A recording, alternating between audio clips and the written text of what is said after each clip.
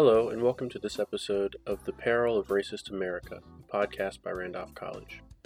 My name is Avery Payne, and I'm an undergrad graduating in the spring of 2021. I'm working to obtain my BA in Religious Studies with minors in American Culture and Sociology. I am also a second-year president for two clubs on campus, the Black Student Alliance, BSA, and the Community Fellows. And lastly, I'm a senior on the Randolph College men's varsity basketball team. I'm from Charlotte, North Carolina's 5th District, which was designed to house our low-income, multifamily households and communities of color. Growing up in Charlotte, it was very clear to me that there were different parts of town that were designed for certain people to reside.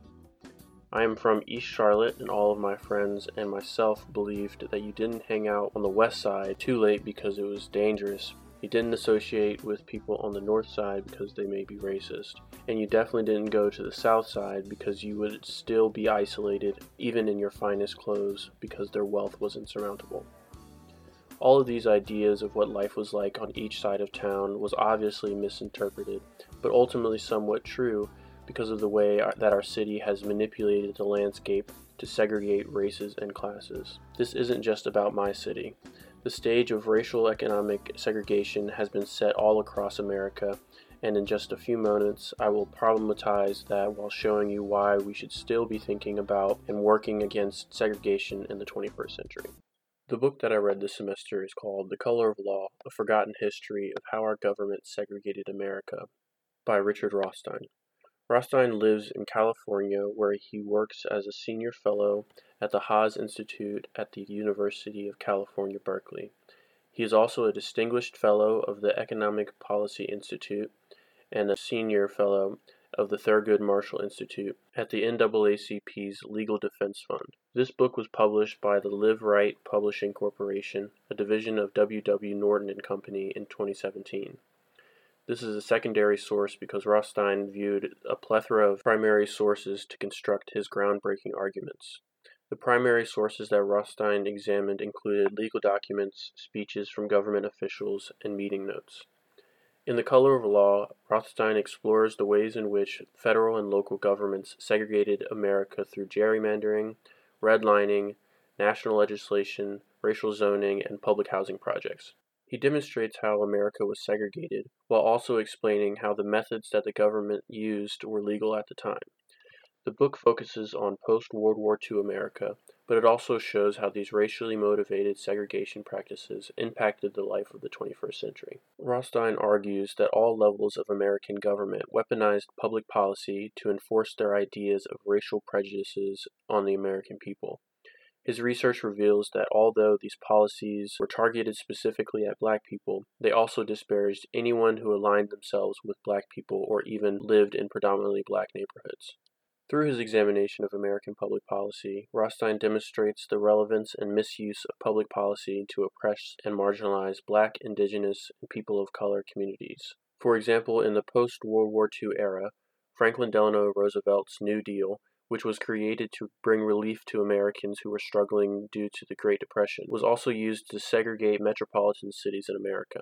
For example, the Public Works Administration, or the PWA, was established to create public housing and spark the economy in creating construction jobs. But because the housing projects were restricted to white-only or black-only spaces, the federal agency ultimately reinforced segregation. This information alone has changed my understanding of post-World War II public policy, both in the ways that I was taught this history and the ways these policies shape contemporary public policies. Why are we only taught the good and never the bad? In school, I was taught that the New Deal was progressive, but it was never clarified that the way that we describe progressive in terms of equity and social justice for all people was different from FDR's idea of progressivism. Although the New Deal was progressive because it progressed the country forward structurally and economically, it did not change the U.S. social and political hierarchies that favor white, male, and straight identities. The book also discusses housing organizations like the Chicago Housing Authority, or the CHA, and their efforts to ignore integration policies laid out by the federal government in the 1960s. These organizations continued to select sites for development that would maintain the city's segregated landscape. Even after the Supreme Court found this unconstitutional in 1967, Chicago had to block the efforts of the CHA to get them to adhere to the rulings and decrees of the Supreme Court. Once forced to comply, the city was already segregated beyond repair. All of the spaces that would have been developed for the purpose of integration were already utilized for other purposes. This exemplifies the ways local communities have ignored and manipulated the rulings of local and federal courts to maintain their racial biases. Today, we see many metropolitan areas that show obvious signs of previous segregation.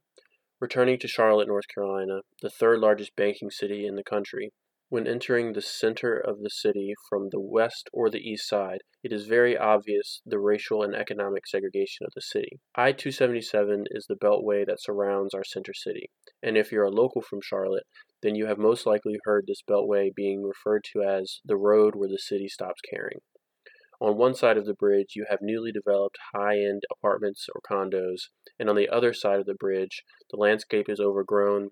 Our public services for our homeless population is one of the few non-abandoned buildings, and there is often a police watchtower in the parking lot across from a very large tent city. This is directly tied to urban renewal projects that destroyed low-income and majority black communities like the community of Brooklyn. This is one way that we see these segregationist policies impacting BIPOC communities today. The history Rothstein retells in The Color of Law directly connects to our current racial justice issues around housing, redlining, and gerrymandering, specifically in the ways these issues are tied to policing that disenfranchises BIPOC communities.